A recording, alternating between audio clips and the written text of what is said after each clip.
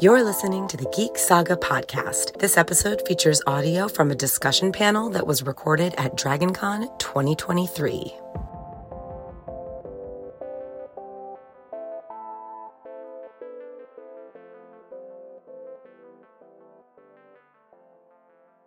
All right, guys, we're going to get started because it's a couple minutes after 4. Just to make sure everybody's in the right place, this is the House of the Dragon Season 1 panel, okay? Just making sure we're all in the right place. So, my name is Tara. I'm going to be your moderator. You can find me across the web at Geek Saga. I am founder and organizer of Ice and Fire Con, which was the first ever Song of Ice and Fire Game of Thrones convention in the U.S. I also do a couple podcasts, including the Sagas and Sass podcast, which is a genre-lit podcast, and my Geek Saga podcast, which is where you can actually find panel recordings after the fact. And then last year I did, in fact, do a 10-episode series called Hot D Takes. I am going to probably try to run this panel closer to like that because we have an hour to cover a lot. But what is going to happen is the panelists here are going to introduce themselves in a moment. We're going to kind of get the conversation started a little bit, but I prefer these to be more of a Q&A sort of situation. So if you have a comment or a question, we ask that you use the mic over here as long as you're able to do so, just because we want to make sure everybody in the room can hear you. This is kind of a big room. There are a good amount of people in here. Sound doesn't carry as well as you think in these situations. So you guys want to go ahead and introduce yourself? We'll start with Violet. Hi, my name is Violet Meyer. I'm author of fantasy, urban fantasy, and paranormal. My name is Seth Lockhart. I'm a co-founder of a website and podcast called Book Buzzings, and I also run a Atlanta Brendan Sanderson fan group. Hi everybody, my name is Rebecca. By day, I teach 8th graders Georgia history, but in general, I'm just a big enthusiast on all things fantasy, sci-fi, and I'm really happy to be here to talk. All right, so I think I want to get started with give me each of your hottest hot D take of the season. And I guess you can think of that as a favorite moment. You can think of it as a moment or scene or character who just really stuck out to you. Viserys the First was my favorite character of the show. The breakdown of some of his decisions that he made, I thought were very compelling, and also the whole thing about the Iron Throne, not choosing him as a king and very slowly killing him, because I thought it was a very interesting plot line. I thought Daemon was a very interesting character because he was such a villain, but he had a heart. It's like he loved his family, but it seems like he felt jilted in a lot of ways. I like all the evilness.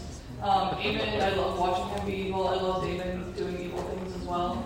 That's one of the things I love in Game of Thrones. I was always rooting for the good guys. And this one, I like seeing the evil take place.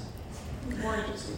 Well, and that's one thing that leading up to the first season, I can't remember if it was the showrunners or George Martin or both, were talking about how they wanted the characters to have these gray areas in ways that a lot of the grayness of the characters from the Song of Ice and Fire books was either completely removed or toned down to the point where it was basically non-existent. There were some sort of gray characters, but nothing like what we got with House of the Dragon or what we've gotten with House of the Dragon so far. Daemon being one of them. I mean, I figure like most times when Daemon was in regular clothes, you could trust that he might not be the best person doing the best things, but he wouldn't necessarily be outright evil. But man, then he put on that crime hoodie and you knew that he was out to cause trouble. He has a bad guy cosplay.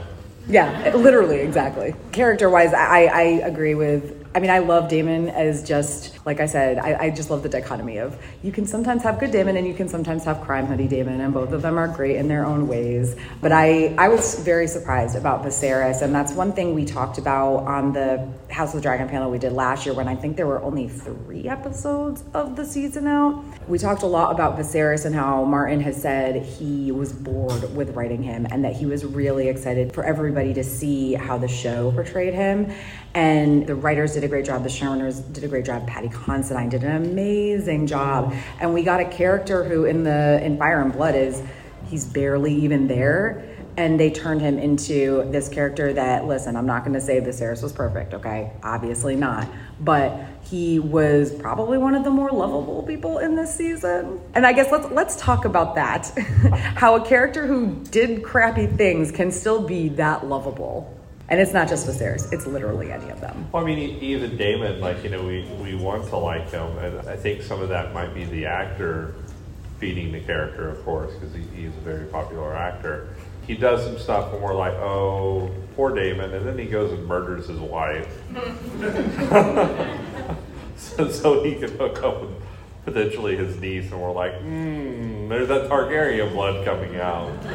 I think a lot of it has to do with the acting. Everyone was so charismatic as actors, and Viserys was very compelling even when you didn't like what he was doing. The same goes for so many of the characters. When you didn't like what they were doing, you still understood why they were doing it, which, Game of Thrones in general is good at, but I think House of the Dragon took to the next level. With Alicent, I wanted to hate her so much, but then sometimes when I thought about it, I'm like, I kind of get where she's coming from. I might not like it, might not, side with her, but I can see where she's coming from, and I think Heidi did a great job of showing that in Viserys as well. I agree. I thought the actors were extraordinary because they made it very believable, and they came from such a barbaric worldview that, to me, they played exactly the way they were supposed to. Mm-hmm. I thought the king was relatively weak, though. He drove me crazy. He drove me crazy. I did not mourn when he died. Oh my gosh. Okay, now I have to ask this question. How many of the people in this room, and you better not be embarrassed to raise your hand, how many of the people in this room at least choked up, if not actually teared up or cried at Viserys' death scene? Wow, that's not as many people as expected. I guess it depends on how you are as a watcher too. For me, it was almost even less about the character and more about the way he played, that Paddy Considine played that death scene. And then I read the post that he made after that about how the way he played it was he's like returning to Emma because she was the love of his life, and what happened to her was he felt the biggest like mistake of his life. And I was like, make it stop. Emotions. One of the scenes that got me even more emotional than his death, though, was him coming up to the throne. Yeah. Oh my God, it was a compelling moment in the show, maybe. The nice thing about Viserys is he did care about his family. I think if we didn't have Otto Hightower in the picture being Littlefinger worse, the middle finger, we'll call him the middle. I feel like Viserys would have been better. I think most of his bad decisions, him listening to other people and letting other people make his decisions for him. And that's the reason I didn't think he was a horrible king, but I thought he was a weak king. Yeah. Because to me, he never trusted himself, and he was always listening to other people. To me, the most touching moment is, you remember he came to the table with the face mask on when he was really sick. And I thought that was notable, but other than that, he drove me crazy. Like, I don't think he would have married Alicent. I don't think he would have also married the other Valyrian house. Yeah, I don't think he would have married either of those. He might have not married for a while, kind of stuff, or just let Rhaenyra be his heir. But because people bullied him into getting married, he got married. Then we got Civil War. I will say about the throne scene where he drops his crown, I think the reason that's not my like emotional Viserys scene is because that's my emotional Matt Damon scene. Yeah. And yes, I use that name on purpose. It was him going to help his brother because like despite the differences and the problems that they'd had in their relationship in the past, there was that love between the two of them. Gosh, it's so hard to see Viserys so weak like this, and he's barely making it up to the throne. Then he drops the crown, and Daemon, his brother, comes up and picks up the crown. And there's that moment where you're almost like, is he gonna do it? And he puts it on Viserys' head, and it's like, oh man, like you got to be sweet in this one moment. So that was improv. Yes, that was an improv moment. They didn't know the crown was going to fall, and Matt Smith just like kind of picked it up. But yeah, that is important to point out that was not written into the show, which I think knowing that gives it even more of an emotional impact. So speaking on the show, do you think that Daemon ever actually wanted to be king, or if he just wanted his brother to love him? If we're talking strictly show Daemon, I don't think so. He might have had like that inkling of it would be cool to rule, but I don't think he actually was striving for it. I think Book Daemon is a little bit of a different animal. I think he liked his freedom. But to me, one of the things, and to go off what you said, Seth, and then us just talking about that scene in general, when you have, before Daemon leaves the first time, and he's like, you should have made me hand, and he's going through the reasons, and at the end, he's like, why? And, instead of he's like, I'm your brother. And to then bring it full circle, I just love that like brotherly moment, and then it brings it full circle where he's putting the crown back on his head. So at the end of the day, he always had his brother's back. I just think it was such a quintessential like younger brother moment of he was always at his brother's back. So no, I don't think he ever wanted to be king. I think he was just wanting that approval and to help his older brother be down, even though he hid it very well with some of his actions and, going off to prove himself. It's a very younger brother thing too, I think. Yeah, he definitely made poor decisions. I agree 100%. He liked his freedom. He was a rogue, and he was proud of it. So that's a positive in a way, not all the time, but toward the end especially, that was a positive relationship. And now let's talk about, it's all fun and games until somebody loses an eye.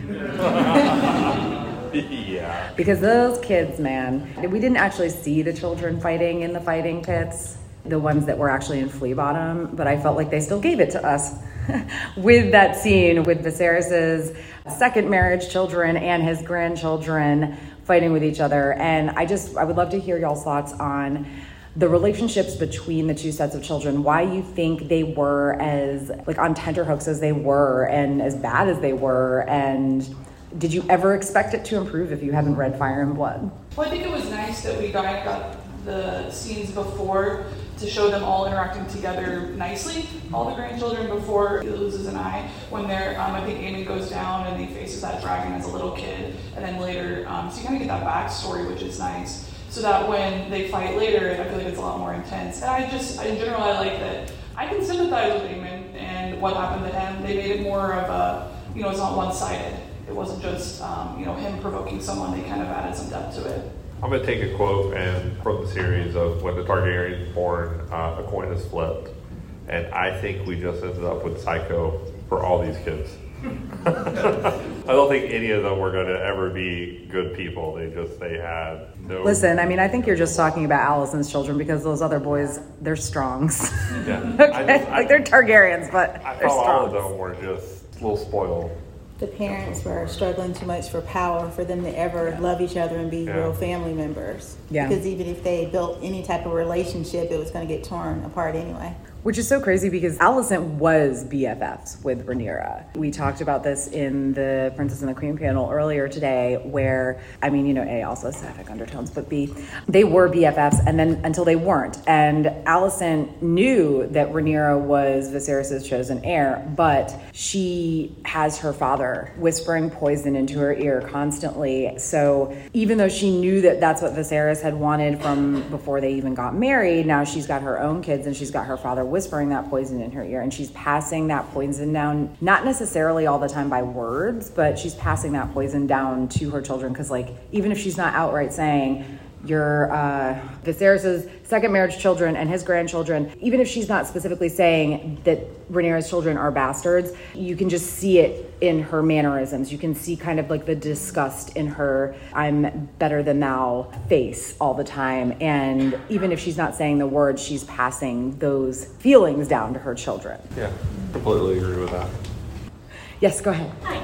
So for me, this is my personal opinion. I felt towards the end, before the whole Civil War broke, I felt like it was a glimmer of hope that Alicent and Rhaenyra were going to make amends, especially at that dinner. And they had that, I felt like it was a legit toast to each other. It's like, we've had our stuff, but you know what? This is what Viserys wants. If you're willing to make it work, I'm willing to make it work. Obviously, when things go down with poor Luke, that's off the table now. But do you believe that as well, or? Yeah, I would say that there was a miscommunication trope being played there between the two, which, funny enough, is my most hated trope in fantasy. But, I think, if what happened had not gone down, we had to get Otto Hightower out of the picture for them to Good old be Otto. friends. Yeah. I think it makes the show all that more tragic that to me, it seems like both of them want things to be better and it just can't. Like things keep happening that drive the wedge farther and farther. That's that's the compelling part of it, is that they want things to be better, both of them in their own way. But either by circumstance or their own poor decision making, it can't be that way. My question is when do you feel like Rhaenyra and Alicent gave up on each other, whether it was the same time or different times in the series? Like, where do you feel it was really like, okay, this is not who I thought you were? I don't know if there was like a final strong moment, so maybe someone else would be better at answering that. But to me, the compelling things I thought was that there seemed to be resentment from the beginning.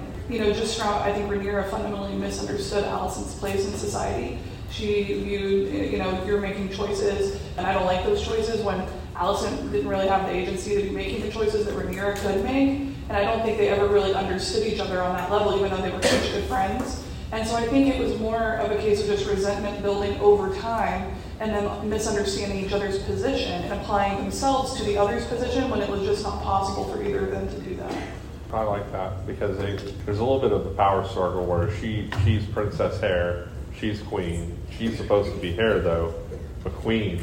And so who was the most important one? I feel like Rhaenyra's held on to the potential friendship longer of the two. Yeah, I agree. But I don't think there could have ever been any kind of... I think the resentment was probably more on Alicent's part because it was always an attitude like she really was nothing but the queen's bed woman and she had no power past that. And I think by her father's constant whispering, she started to feel like, I'm going to exercise my power here and my sons do deserve these things, even though it was against the king's wishes. Yeah, I don't know if I could say that there was a specific break for either one of them, but I agree that Rhaenyra held out hope, I believe, for that friendship longer, which is weird because in the end it was really her, in the beginning actually, it was really her who was wronged. She was wronged by Alicent, kind of following her father's poison trail to Viserys's, I'm going to say bed, but she married him first. But beyond that, then after the fact, Alicent's having that jealousy of, Rhaenyra gets to have her good times with the cute boys. And I have never gotten to have that. And I absolutely think there was a lot of jealousy on her part there. But also that, I don't even know if it's false piety, which is the sad, I don't know what's more sad, that if it's false piety or if it's not, but that, I'm better than now attitude that Alicent had and how she attacked Rhaenyra's choices in that realm. I think even after that, Rhaenyra held on for too long. And let's be real, in real life, there's always one person in the friendship who holds on to it a little longer than they should. They had serious different moral high ground too. I think that kind of fed into it too because, I think Alicent's first major move against Rhaenyra was tattling about her going to a brothel. And that's kind of where things started breaking down between the two. Because she was like, you can't have sex with people, kind of stuff. Well, you can't even know it exists. Yeah. I think she was also angry because the king saw it, but he refused to acknowledge what his daughter was doing. But is that really any of your business, Allison? Not at all. Thank you for your question. Thank you. Yeah, really good question. So I thought I'd raise the topic of Daemon and his 3 marriages, which are all very different. Yes. Yeah. He's first married to Rhaenyra, who he cannot say a kind word about, not even once, not even when he's murdering her, never. Even when she's dead, he's like, I'm sober out.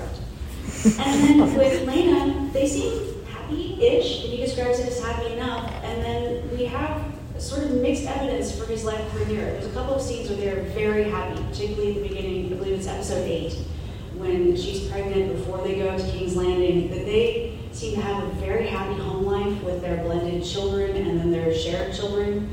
And just I think one of the driving factors for Daemon is his loyalty to family and how much he loves his brother, his niece, his children, and I think that is the core of what drives him. But those marriages are so different, and I just wanted to get you guys talking about that. Thank you. Now, first of all, we did not get enough Rhea Roy screen time. She seems so cool, and also, man, that armor. I'm kind of on the edge about the costumes, honestly, in season 1 of House of the Dragon. I didn't hate them or anything, but if we're talking about the best things I saw, the armor with the runes, loved it. Anyway, I know that's a little bit off topic, but I've just been wanting to say that. No, I would have loved a spin-off of her, Adventures of Her. Yeah. Because she could tell she was a little Arya badass. But that was a forced marriage on both of them, and so not surprising that it wasn't a happy one. It was a very, very opposite. That's extremely unhappy one. Then he had the choice marriage with Laena, and even though things ended badly, and the fact that she died, like you had mentioned, the happiness between the two of them seemed for the most part very real. I mean, there was obviously there were some issues because they were having to live across the Narrow Sea and Laena wanted to return home, etc. And then he goes into the relationship with Rhaenyra, and I always felt like I want to hear your guys' opinions on this, because I always felt like Daemon had feelings for and attraction to Rhaenyra, but that it was more one-sided with Rhaenyra. Like, she was the one who was pursuing him for a very long time, longer than she should have. I mean, really, she never should have, but, Targs. I agree with what you said. I don't know, it's just a thought in my head just now, thinking about those 3 marriages, and I don't know, this might not make sense, maybe it's just in my head. Like with Laena, I view the Valerians as very like water, and the Targaryens as fire, so they kind of balance each other out. Where you have Rhaenyra and Daemon, they're both fire. And so maybe that's awesome, but maybe it's also really bad sometimes. That's kind of how I, in my head, kind of view those relationships. I don't know what that says about Royce, maybe she's heir. Is anybody more better versed in astrology and talk about what happens when 2 fire signs get together? Right.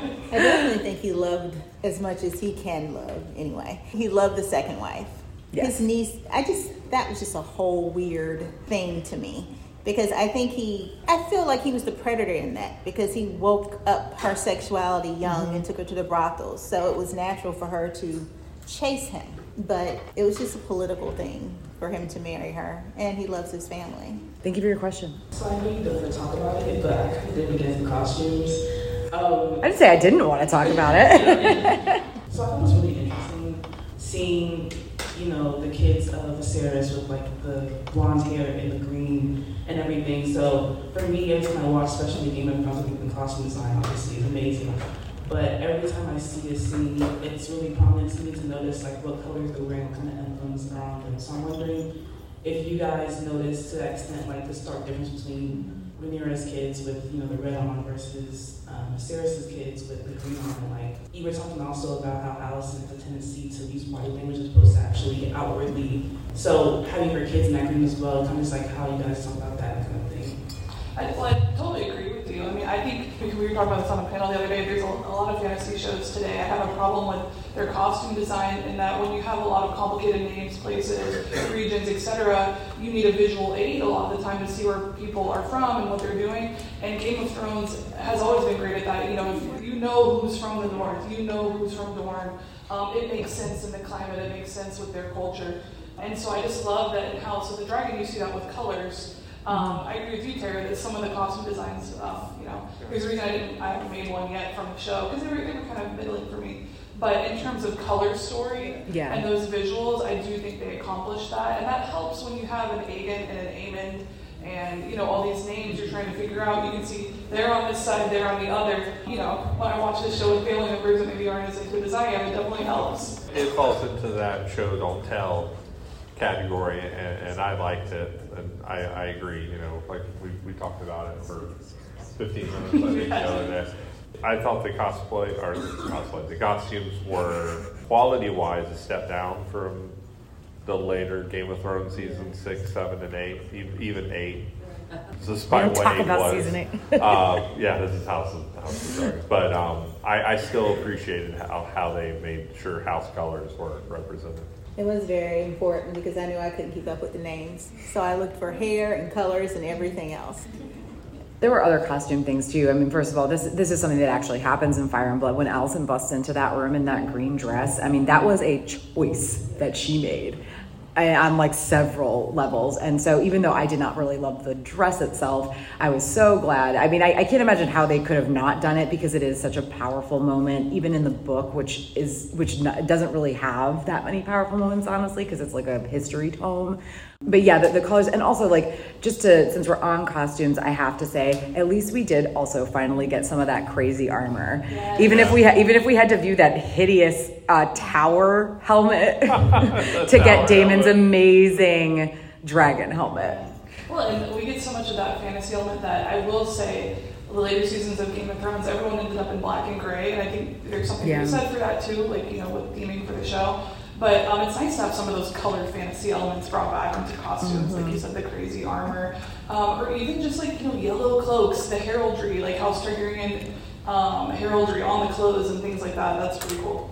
Hello. So I want to know what your guys' so from Fire and Blood, there were a lot of things that were left very vague and everything. I want to know what your guys' favorite thing from the show that was revealed. because like things were so vague that they revealed things like in the show that were like even book readers were like, oh my god, they revealed the thing. So I just want to know if you guys have any like favorite moments that were revealed. Thank you. I love this question. We talked about this in the earlier panel about the fact that the show had to make decisions on things that were super vague in the book. So let's start with Violet and work our way down. I did not. Oh yeah, you didn't read Fire and Blood. No. I did not read Fire and Blood. Well, okay. Was there something that you felt like was revealed in the show that surprised you, even though you didn't read the book? Like just a sort of, oh my gosh, I can't believe that happened. Come back. Okay.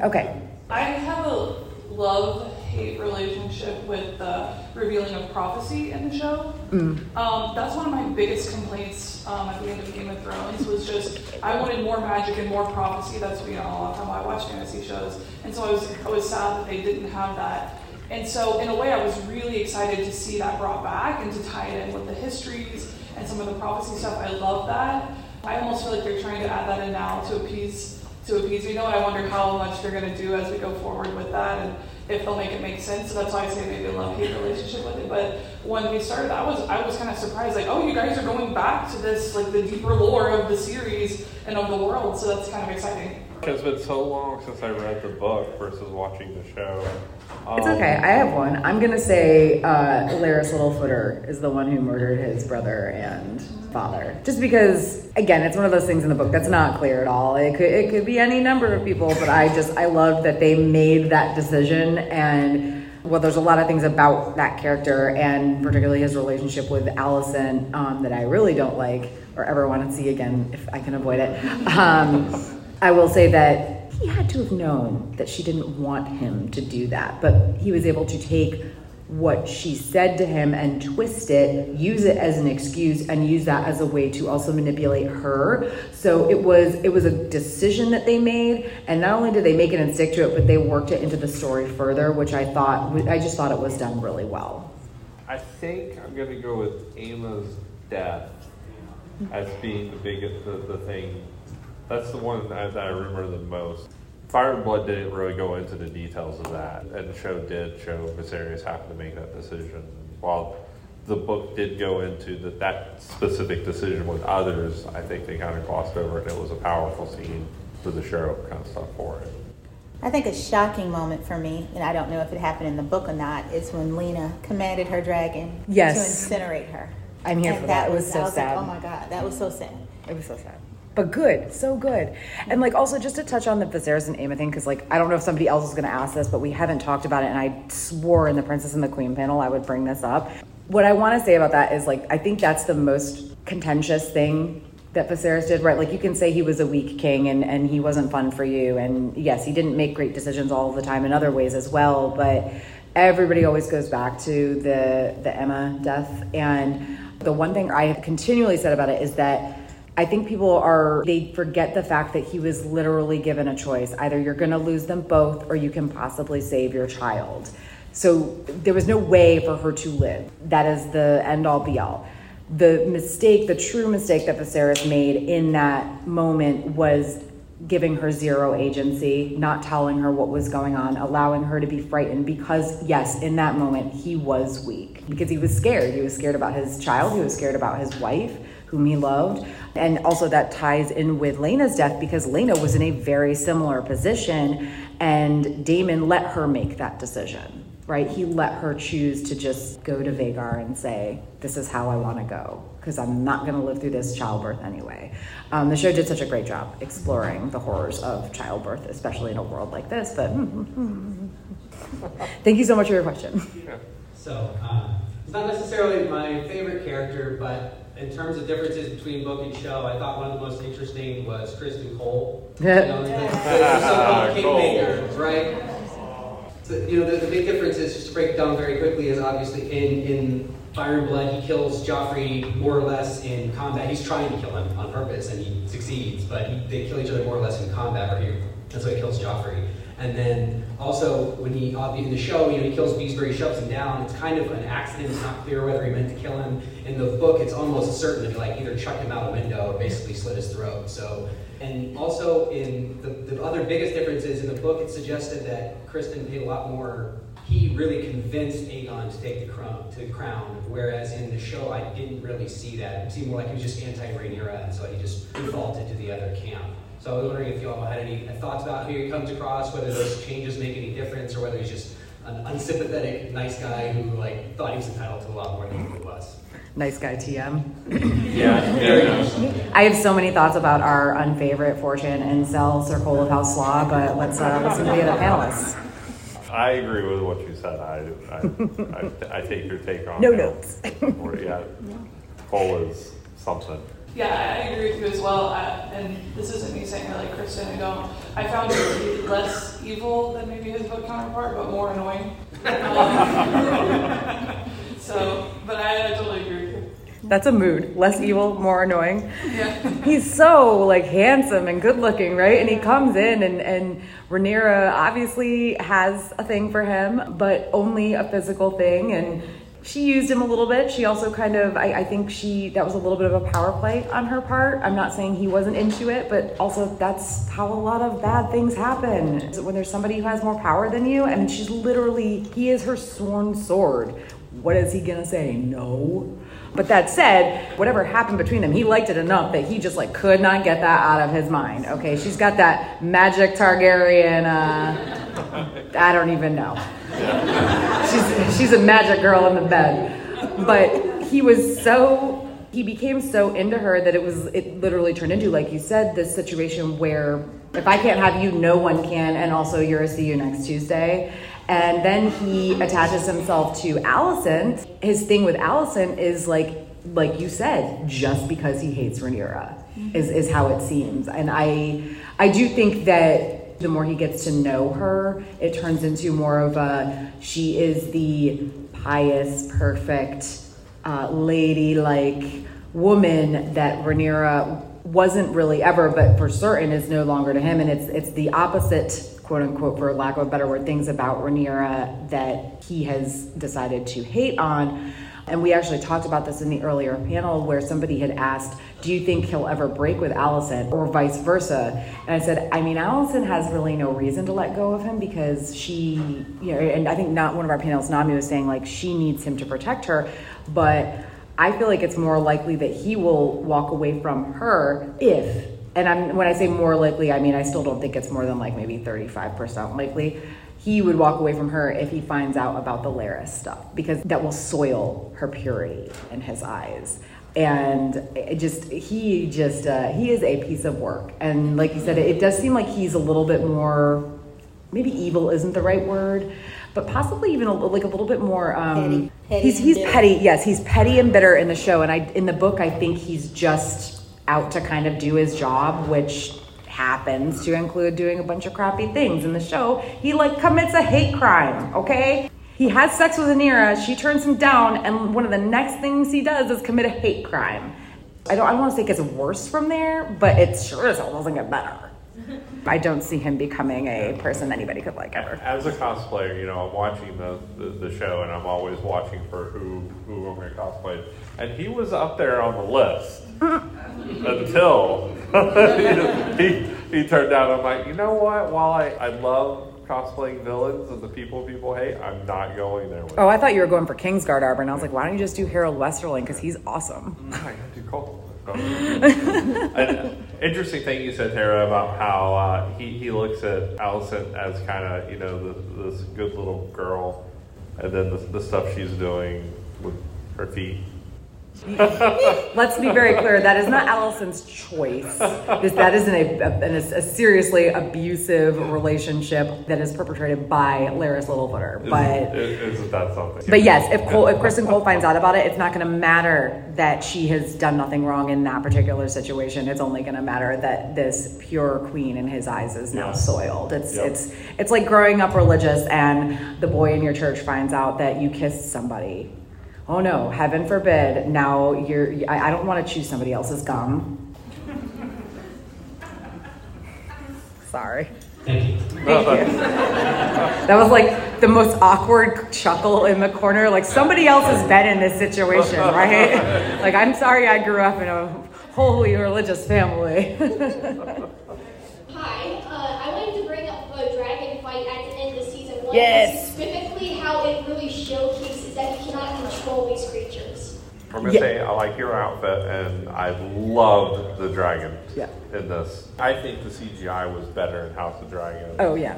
And the fight was one of my favorite parts of it. And just the look on, I'm horrible with Targaryen names. The look on his face when his dragon just completely deletes the other one.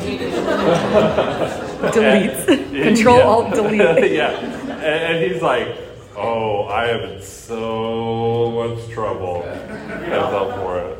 That moment when the lightning flashes and you see Vhagar's shadow, just totally morphing. Oh, I'm giving myself chills thinking about it. It's just so amazing because in Game of Thrones you see dragons, but they're all of similar size and they grow slowly. You get the whole range, you know, every color, every kind of look, the different sizes, what they all can do. They did such a great job of making Vhagar look so grizzled and old. But yeah, what an amazing scene. What an amazing scene. Especially not just the different sizes, but like, oh my gosh, Sea Smoke with his cute little goatee, and Caraxes the windy boy just like slithering around in the air. I mean, we get all these different things.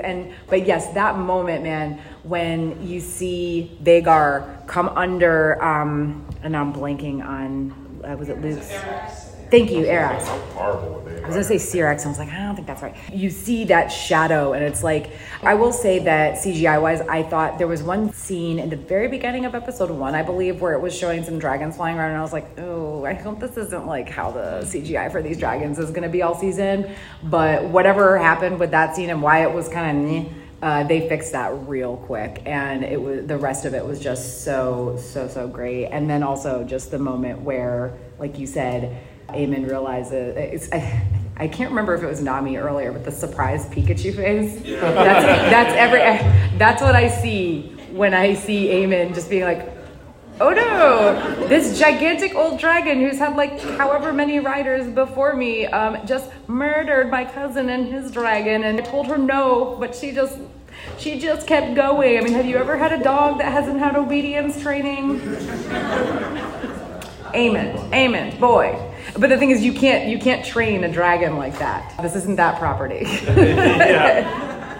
This isn't a nice little Viking town. It was sad when he got eaten. I was like, oh no. Yeah.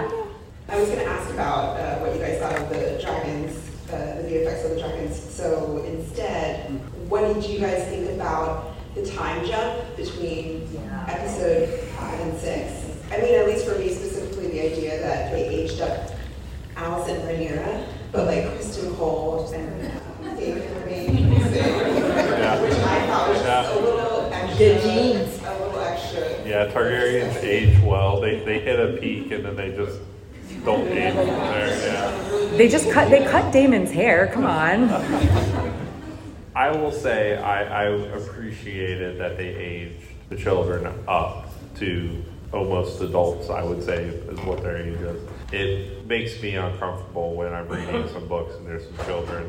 There was a current Forgotten Realms book that came out, and in the first chapter it was talking about a 14-year-old girl having this dress that showed off her curves and her bosoms, and I immediately closed the book and threw it away, kind of stuff for it. And that's how I kind of felt like the other book, but when they showed the show and they showed that they're going to be a little bit older kind of stuff, where I was like, all right, I'm going to be in on the show kind of stuff for it. In general, I like the idea of the time skip, because I feel like it really hits home, like them being younger and then being older, and you kind of get into different scenarios when you're younger versus older. So visually, that you know, you have the difference there. I would have liked even more time to spend with them when they were younger. I feel like that could have been extended, but maybe that's just me wanting more of that. The one thing I will say, and the only gripe I have with them doing a time jump is, like you mentioned, not everybody gets older physically. Like Kristen Cole, like I said, apparently has some really great genes. And then as far as the kids, you know, a lot of them were fine with the jump. Aemon, though, I feel like turned into like a grown man really quickly. That's so many you know, where it's like the strong boys, or sorry, maybe they're not strong boys. Strong boys, they aged up, and they were really great likenesses. But then, like I said, Aemon looks like so much older than them overnight. I don't know, maybe that's a choice. And I love the actor, no shade there. I think he's awesome. But visually, it wasn't perfect. But I like the idea of showing the difference between young and old. I think you could almost like tell time in House of Dragons by how bad Viserys the first looks. He's the one with the bad genes. It's like he's good. You know, he first starts off has a little cut on his peaky, and then at the end he has to wear the mask kind of stuff for it. I appreciated the time jump because it helped move the story along better. But it did take me like an episode or two to mash them up. Like, okay, that was weird. I feel like, and I agree, the fact that they aged up the girls and not everybody else, it threw me off at first, but the more I thought about it, they were, well, I can't remember exactly how old they were supposed to be in the first several episodes, but it was young, right? Like 14, yeah, 14. I mean, and how old are they supposed to be in the later ones? It's like 10 years later, right? So like early 20s, mid 20s. So let's say they were 14 and now they're 24, 25, something around there. At 24, 25, I looked nothing like I did. I mean, you could, if you put the picture of me at that age next to the teenage picture of me, sure, you could tell I'm the same person, but everybody changes so much more in that time frame than they do as they get older. So I mean, Viserys and Daemon, they're full on, you know, practically middle-aged men in the show when we start. Criston Cole, like maybe he should have changed a little bit, but I'm also in this, like, I don't really give a crap what they do with Sir Cole of House Law.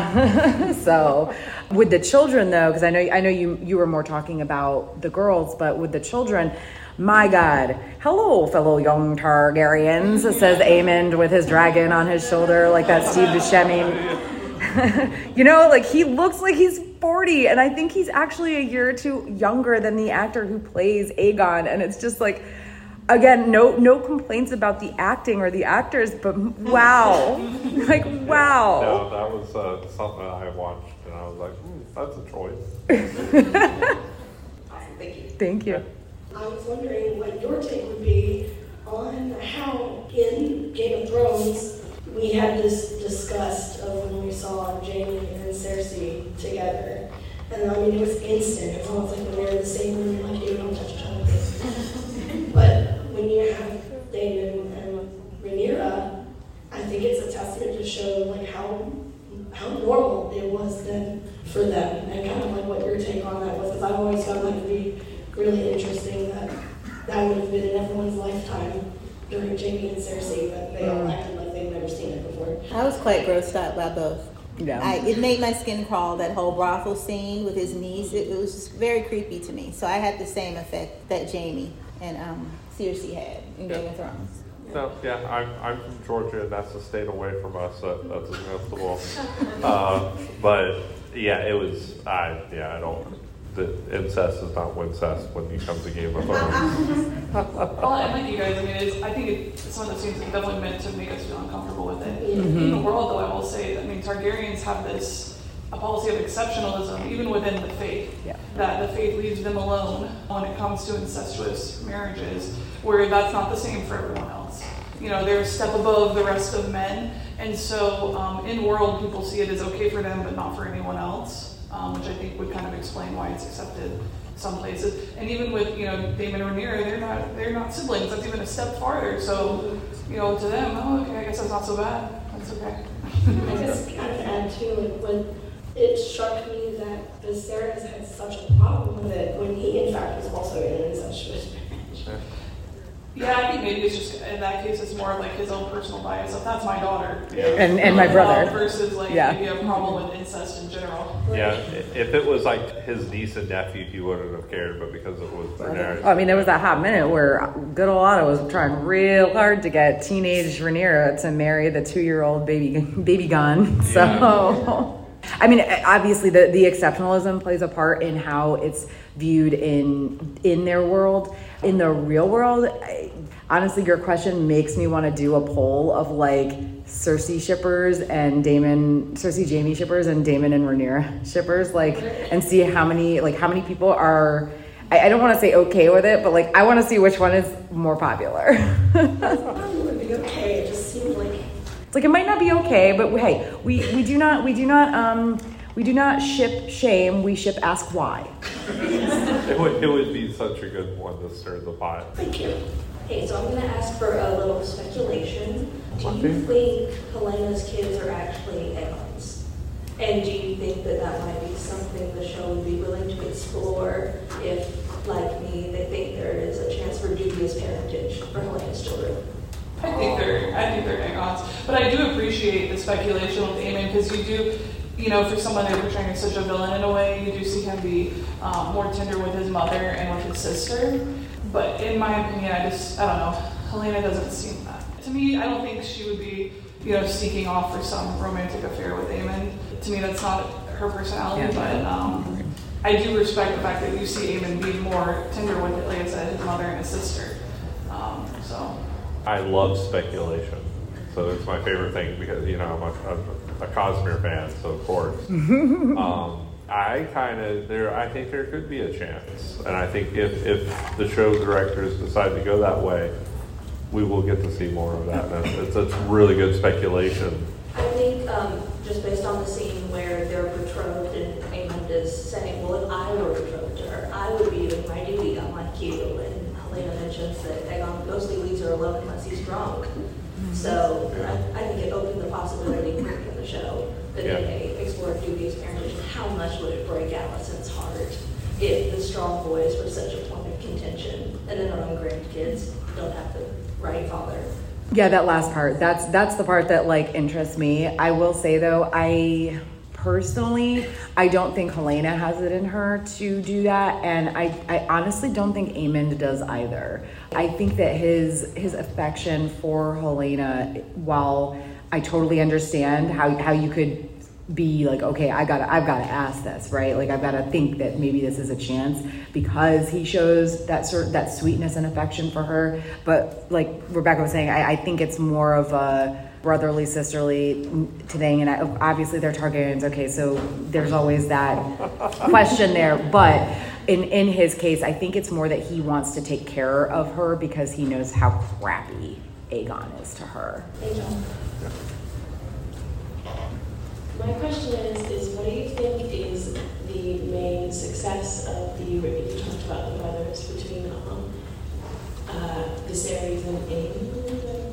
I'm trying to remember all the names. But between the two brothers, and then the failure of Renly and Stannis Baratheon. What do you think that they failed, like Renly and Stannis failed at that Viserys and his brother succeeded in, as far as like their brotherly relationship? That's a really like. No, I mean, I it's okay. I don't want to speak over anybody else. Like I don't want to be the person that speaks all the time on these panels. For a second. Yeah, that's how it feels. When I think, I love talking about like birth order and that effect on people's personality. I just find that interesting. Even though there's some problems between Viserys and Daemon, I do see a lot of that older brother stereotype and the younger brother stereotype play out in them somewhat. Whereas I don't think Robert is as much of that big brother stereotype to Stannis. And then also Stannis is a middle child, which is interesting. And so I don't think you have, even though Viserys might be weak in some sense, I still think you have that kind of like big brother love for his brother and looking out for him that I don't think you really see with Robert to Stannis. You kind of see it more between Robert and Ned, not with Stannis and Renly. I'd say there's only really one person Robert Baratheon loved. And, you know, with Viserys and his brother, there was love there. I don't see any brotherly connection between Robert and Stannis. That's what I was thinking. I was trying to go through the seasons, like season 1, and it's just even with Renly, there is no love there, in my opinion. I agree, because it's obvious that the king loves Daemon, even though they may not agree all the time. The other one, they didn't have any regard for each other. I think a lot of it has to do with, first of all, Robert was sent away for most of his childhood, but also Robert is the most extroverted, obnoxious person, and Stannis is the most introverted person. And so I think even when they were back together again, their parents had also passed away when they were all fairly young. And I think that Robert was extroverted and annoyed the crap out of Stannis probably, but also he was never a leader. Okay, he might have ended up king. He shouldn't have been. But he was never really a leader. He was a person who just had the right people behind him. And Stannis is over here thinking, I could do everything better than you. Middle child syndrome too, for sure. And then you've got like Renly, who's just like, I mean, he was really, really young. I can't remember how old, but I don't know if it was even much older than a toddler, maybe 4 or 5 when their parents died. And Stannis was not the type of person to like affectionately raise him as a younger brother. He was, what I would assume is that he was just like if he was there helping raise him in any way, shape, or form, because lords and ladies and they've got all the other people there. He was probably just this very cold person. And also Renly does actually have like way more ambition than either of his brothers do. So I just think there was way too much contention between the three of their personalities. Whereas Viserys and Daemon are obviously very different, but they're different in the way siblings are different but can still love each other. Whereas the Baratheons, between what happened to them as children losing their parents, Robert being sent away, and falling in love with Ned as a brother, where he never gave that sort of affection to either of his real blood brothers, that's gotta hurt too. So yeah, I think it's a lot of just how they were all raised and their personality differences more than anything else. Okay, thank you. Sorry, I got my on. Oh, you're fine. And we have time for one more question, maybe two if we may. Okay, here's what we're gonna do. Ask your question. Whoever answers it first, that's the one answer, and then we'll finish out with you. So a common theme that people think that the show is about is the blacks versus green, Alicent versus Rhaenyra. But it seems like the more important theme is actually that the jealousy and ambitions of second sons corrupts and poisons everyone around them. So my question is, do you think that the series having Rhaenyra as his heir would cause chaos within the realm regardless, or that the second sons, Daemon, Otto, anybody you want, who's the second son, saw this as an opportunity to higher their status, and that's what actually caused all the chaos and civil war? If Otto hadn't gotten involved, I think it would have been an okay transfer of power. So in a way, yes. Because Otto, good old Otto, screwing everything up. First of all, thank you guys so much for putting this together. That's wonderful of you. My question is a little bit piggybacking off of my young colleagues who were before me. If you think the order of birth had been different in terms of Aegon II and Aemon, how differently do you think, if at all, do you think things would have turned out? I think if they were born differently, they would have different personalities, because I love the birth order thing. So I think, Aemon being in the middle factors into it. And so he might say, I can do this better. And I think we kind of get that sense. But if he had been born first, well, in Aegon second, well, maybe Aegon would be the one saying that to him, being the one not chosen by birth to be there, if that makes sense. But if we're talking just like their personalities, at least how we're given Aemon in the show, I think there's more nuance to him, and he probably would. If we're just transferring them wholesale into the other spot, I think he probably would make a better ruler. But I also think things would be different if they were born in a different place. Yeah, I agree. Thank you guys so much for coming. Hey, don't forget to donate to the Dragon Con charity, preferably in the High Fantasy chat room. If you like the panel, make sure you rate us 5 stars in the app. If you didn't like the panel, the app doesn't exist for you, but thank you for coming anyway. Bye. Have a great rest of your convention, by the way. Thanks, you guys. Have a good night. Thank you for listening to the Geek Saga podcast. If you like what you heard, please check out other Geek Saga entertainment endeavors, including the Sagas and Sass webcast and podcast and Ice and Fire Con.